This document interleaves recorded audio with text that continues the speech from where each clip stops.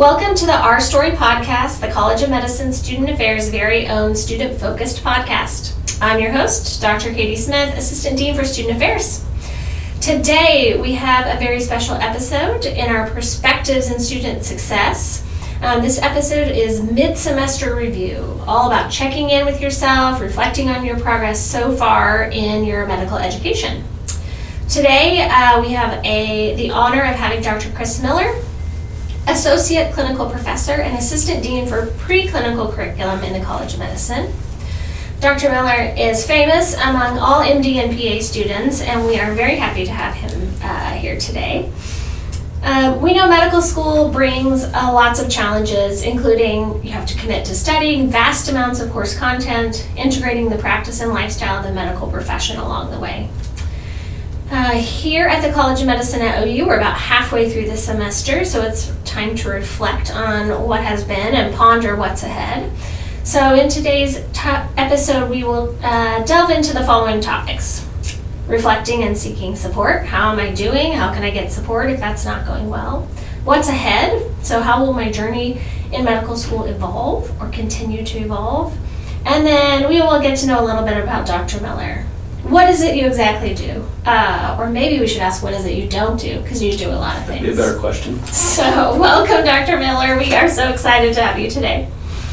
Thank you, Dr. Smith. Happy to be here. Always enjoy talking to you. I think the word you were looking for is not famous, but infamous with There the you medical go. students. So Yeah, one or the other, man. So go for either in my it book. depends on the class we're in, probably. There you go. Okay, we will jump into this. So, what might be important for students to reflect on in their progress right now? So, if you ask somebody, hey, reflect on your progress, what would you maybe tell them to think about? What should they be looking for internally or externally?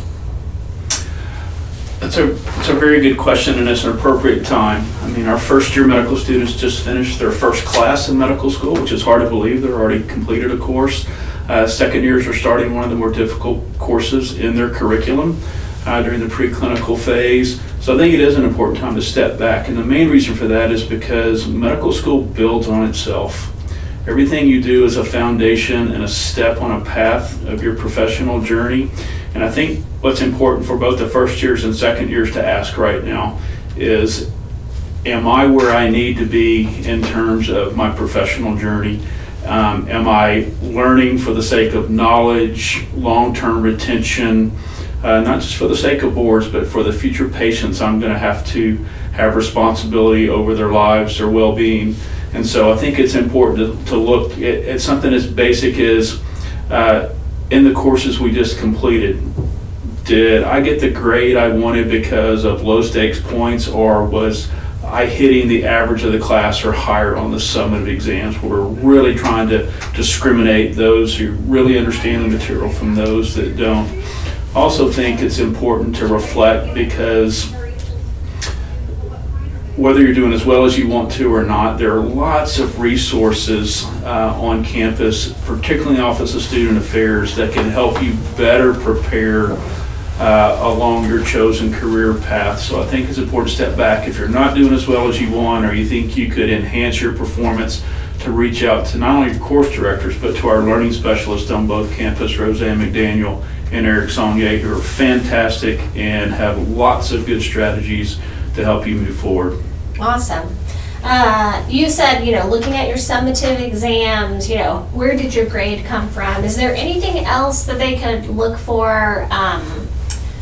Time spent studying, or are there other measures maybe to say I'm doing the things that I need to be doing, or I'm in the place I need to be, other than passing courses?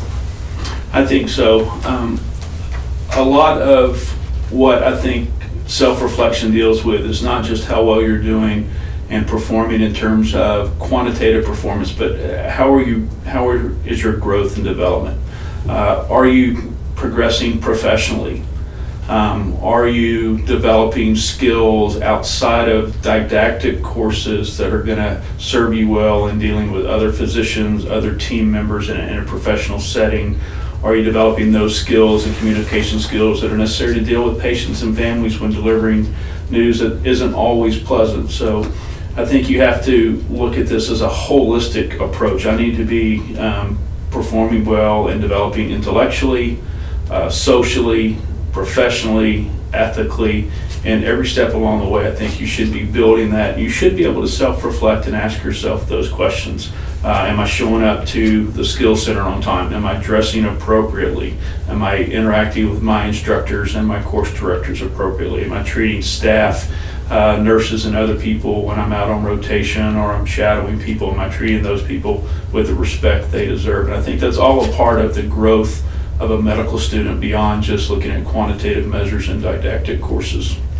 That's really good advice. You mentioned if you're struggling, we have learning specialists, but you also mentioned meeting with your course director.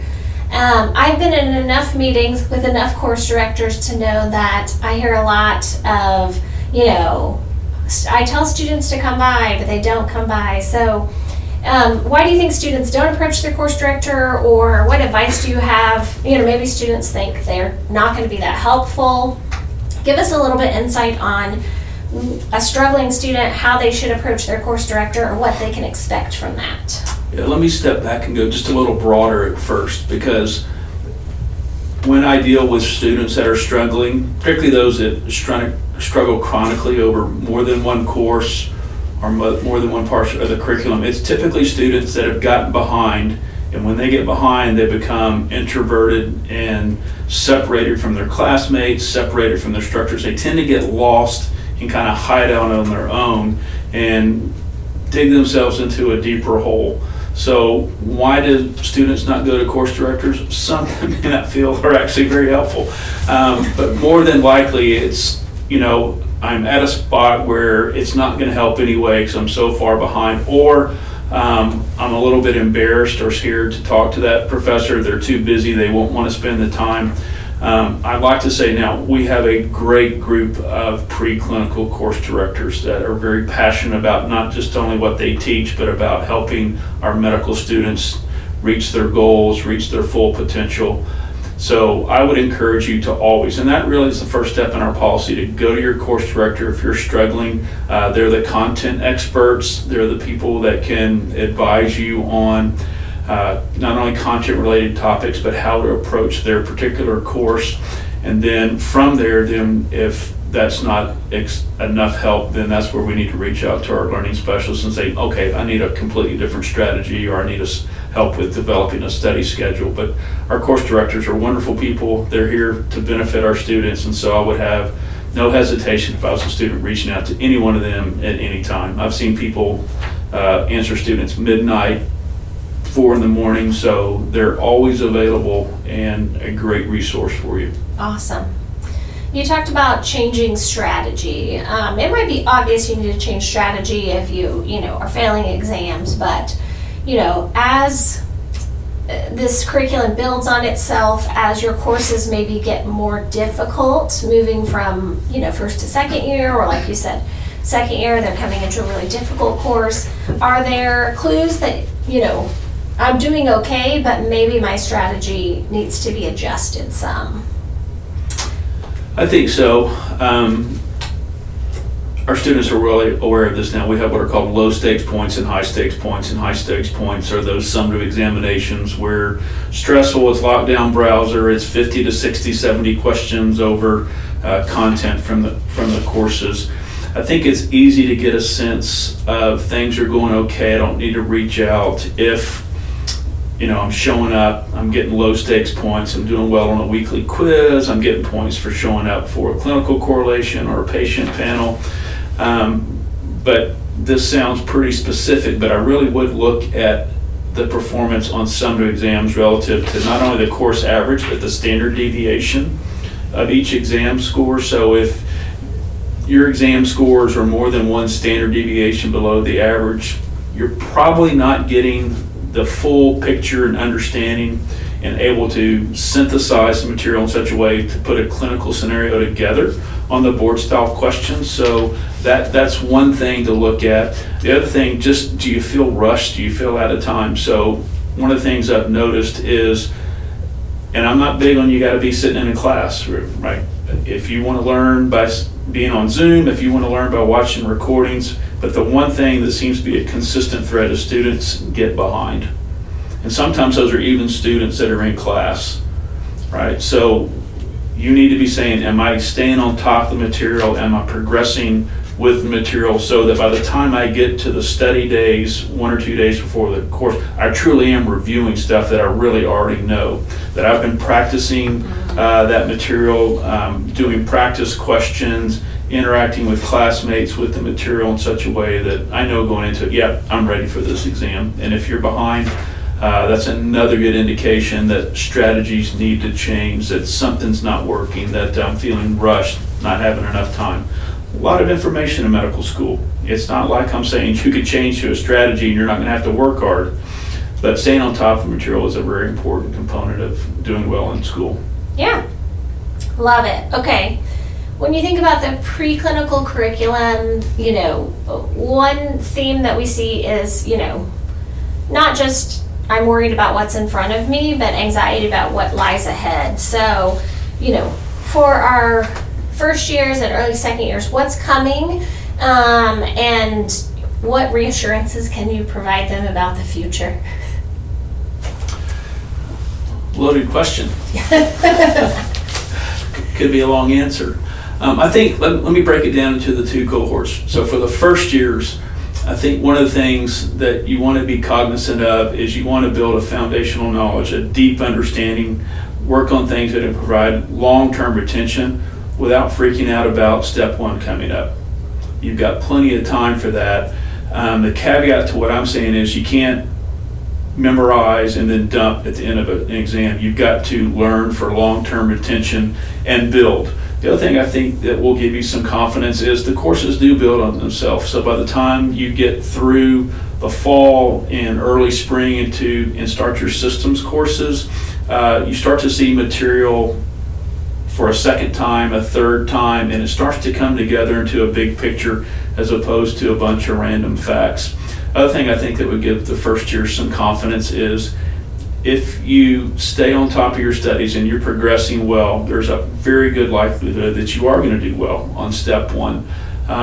OU produces some of the most well-prepared residents in the country, as determined by residency directors at programs all across the nation. So you're going to get a good education. We know that it's stressful and intense, but if you will work diligently with a strategy on a schedule and stay on top of things, you will be both well prepared for boards and well prepared for a medical education. For the second class, the MS2s, I think we are getting closer to boards, and I think it's important to not only stay in touch with the curriculum that the faculty provide, whether you're using third-party resources or not, I think it's important to stay in touch. What's the faculty here thinks important for you to learn in preparation for step 1? I also think at this point in your curriculum, while we are assigning a certain number of UWorld questions in each of our second year courses now, I think actually spending some time, weekends, downtime, actually doing board style question practice either through the UWorld question bank that's provided to our second, third year students or through an AMBOSS subscription would be very beneficial at this point, because you should be able to look and see, okay, I'm doing well in class, but maybe I'm not doing as well on these board style questions and these outside Q banks, so I need to go back and review some material. So that would be the advice that I would give those two cohorts at this point in the semester. That's awesome. Yeah, I think, that big picture of this is not individual courses, but they are building on themselves. And I think you're exactly right. Board style questions, it's an art to learn. And if you really get that information and it's solid in there and you practice those questions, then even something outside of my own discipline, I can look at the question and be like, okay, 1, 2, we got to get down to layer 3, and this is what they really want to know. Yeah, I think that's a good point, because board style questions are not going to ask you questions as if you're already a specialist in OB-GYN or pediatrics. You should be able to, if you're building a good foundational base of clinical knowledge, you should be able to work through these questions on any of the topics that are going to be on step 1 and figure out what are they asking, and then 2, get to the right answer just by using logic and your clinical base of knowledge that you've developed over the first 2 years. Awesome. Okay, we're going to go to the Dr. Miller Q&A. What is it you do here? I know, but maybe they don't. Tell us about your role in the College of Medicine, what that means to students. A little bit of this, a little bit of that. I think the 2 areas that our medical students see me interact with them in is, obviously I'm a course director for several courses in both the first and second year. Lecture a lot in all the courses. My lecturing primarily in the College of Medicine centers around the anatomic disciplines of gross anatomy, embryology, histology. In the PA program, I do some other things because my background is actually as a biochemist, molecular biologist, so I teach some other things to the PA program. But students will see me throughout the first and second year. If I'm not the course director, usually I'm poking my head in just to make sure the class got started okay, everything's okay with the lectures. The other thing where I interact with the first and second year medical students is I actually am the assistant dean for the preclinical curriculum, which involves a lot of time with the course directors and the clerkship directors and the other administrators on campus. But we also spend quite a bit of time with the curriculum chairs and the student curriculum committee. So part of my role as the assistant dean is to make sure that the student voices are heard, that we're not only hearing your complaints, but hearing the positive things you like about the curriculum, that we're making changes based on not only emotions of students, but on actual real life situations that the students find themselves in, making decisions based on what we think will benefit the students. And a lot of that feedback comes from you. So if I can put a pitch in, I know it's a little bit off the topic, but your course evaluations, if you could fill those out, those, we really do read those, we really do look at those. They're very important. And the more information we have, the more solid quantitative statistics we can use to say, yeah, this is really something we should look at, and there's a reason to make these changes in the curriculum. I'm real excited about the student curriculum committee. We just started that last year. There are representatives from each module and the curriculum chairs from each class that are a part of that help me look at the overall course evaluations and narrative from those courses and distill that into a summary that I can take to the other administrators and say, this is going well, this is not going well, we need to make changes here, we need to have reinforcements in our curriculum in these particular areas. So most of my job is student-centered, and I love that. That's why I'm here, because I enjoy working with our students. You know, long ago and far away, when I was a clerkship director, it might have been the first meeting that I was ever in. You got up with Dr. Halliday and gave this presentation on like why our course works and what the data shows. And I remember that I didn't understand it very well because it had a lot of statistics in it. But I just walked away and I was like, oh, these people know exactly what they're doing, and here's the evidence behind why it's working. And so it's very impressive. So that's my first memory of you. I'm glad that the memory was a good one. The truth of the matter is we really don't know what we're doing. And so the statistics really help us make sure that we stay on track, because we're willing to try things differently. But in things are so important at this level, and the education of our students is so important because of what they want to do with their careers and dealing with other human beings' lives, that we really do need to make sure that the changes we make, the different pedagogies we adopt, are really based in sound evidence and based on solid principles. So that's why we do it. I'm not the greatest statistician either, so we're in the same boat there, but stats help us. They do. You said you love working with students. Favorite courses, favorite lectures that you give, anything that you would like to do that you're not doing, or maybe something you'd like to give away that you are doing? I won't admit to that today. I don't know, that's hard for me, because I love science, and I love the intersection of science and medicine, and I could sit through any course and be just enthralled by the lectures, right, and the material. I really enjoy lecturing in the human structure course. but also enjoy, and I don't get to do this as much in the medical school curriculum, I really enjoy teaching the biochemistry, the cell biology, the micro and immunology to the PA students. So I like it all, and I think as we move into an integrated curriculum in a couple of years, I think what we're seeing is there's really not a lot of differentiation. All of this is really interrelated. So human structure is intimately related to foundations of medicine. It's intimately related to all of your systems courses. Neurology is important not only in neuroscience and psychiatry and neurology, but it's important for all of our physicians to have. So I love our curriculum. I'm looking forward to an integrated curriculum. And I think that's another good point for our students. Don't look at these as separate standalone courses. You should be integrating all this into an overall package of you as a potential future clinician. Okay, any other wisdom or advice that you would like to share with our students before we end today? Yes, enjoy the journey.